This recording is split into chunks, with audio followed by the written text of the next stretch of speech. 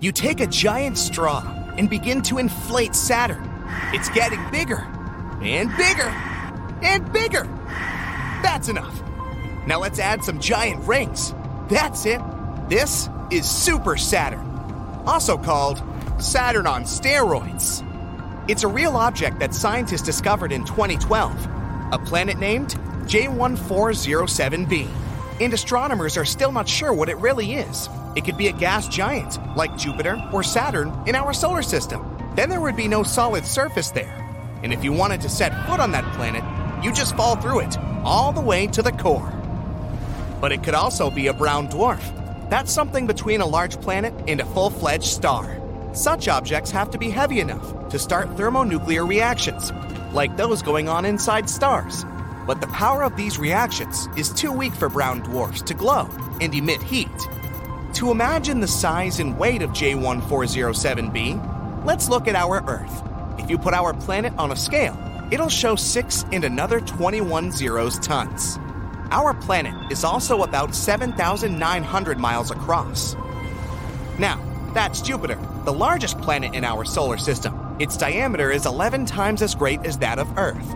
It's also 318 times heavier. If Jupiter were a bucket, you could put 1,321 Earths in it. And this is the hero of the day, Super Saturn. It's almost 20 times as large as Jupiter. To balance the scales, you need to put 6,360 Earths on the other side. The planet's rings are so wide that if they were in the solar system, they would take up more than half the space between the Sun and Earth. And if Super Saturn switched places with the original Saturn, you'd see those rings with the unaided eye. They would be larger than a full moon. Presumably, these rings appeared in the same way as the ones around our Saturn. One theory says they're the remains of a moon that was once there. Its orbit was unstable, and over time, the moon got torn apart by the tidal forces of the huge planet it orbited. Small pieces of the former moon took their places in the giant's orbit. They collided with one another, like in a blender. After some time, everything that was left was basically particles of dust and ice moving around the colossal planet. Another theory suggests that the rings appeared after the moon collided with an asteroid or another moon. Then the gravitational blender did its job and turned the moon's debris into the rings. Some scientists think the rings formed at around the same time as the planet itself. So they're just the remains of the planetary nebula, which is a cloud of gas, space debris, and dust. Later, it probably shrunk and solidified to form a planet. We can only guess where Super Saturn got its rings from, but scientists say their mass is 80% of that of Earth.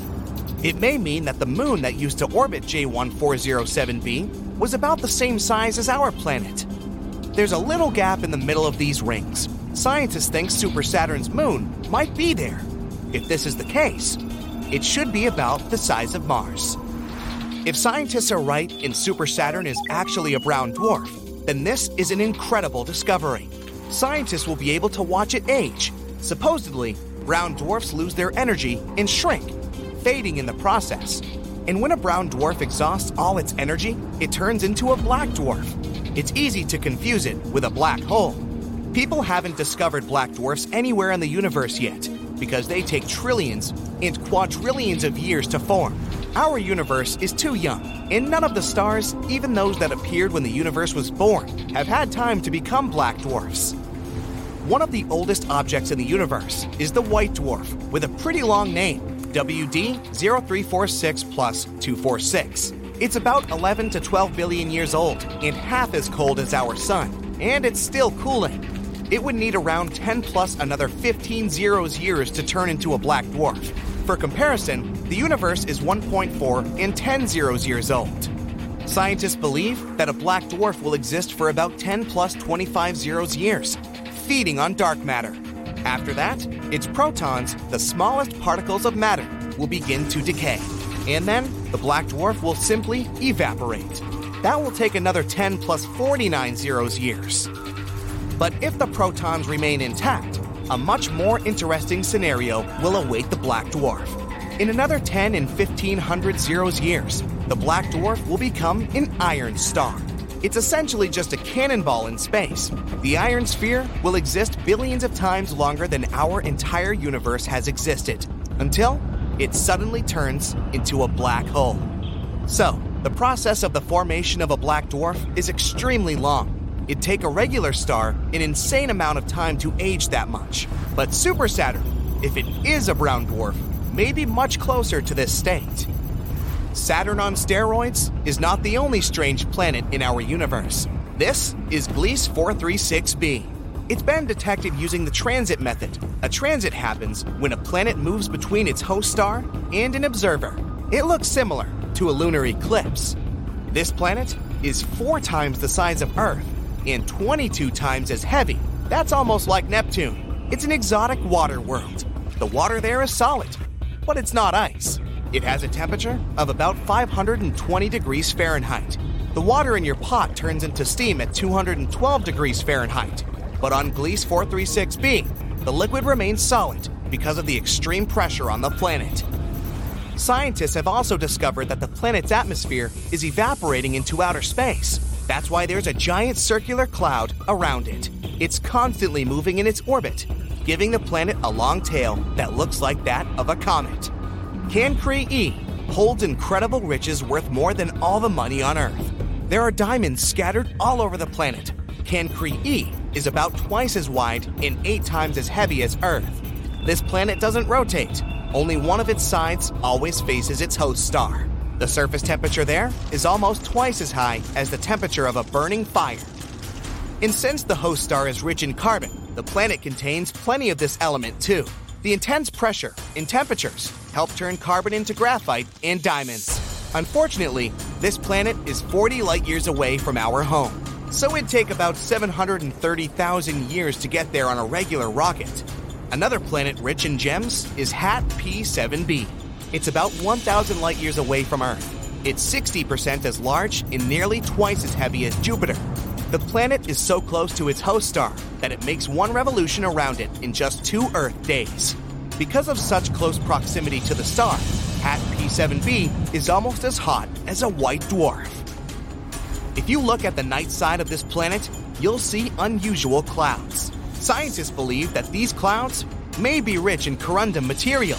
This is the very substance that forms rubies and sapphires, so it's likely to rain very expensive and beautiful gems there. WASP 12b is one of the darkest planets ever discovered.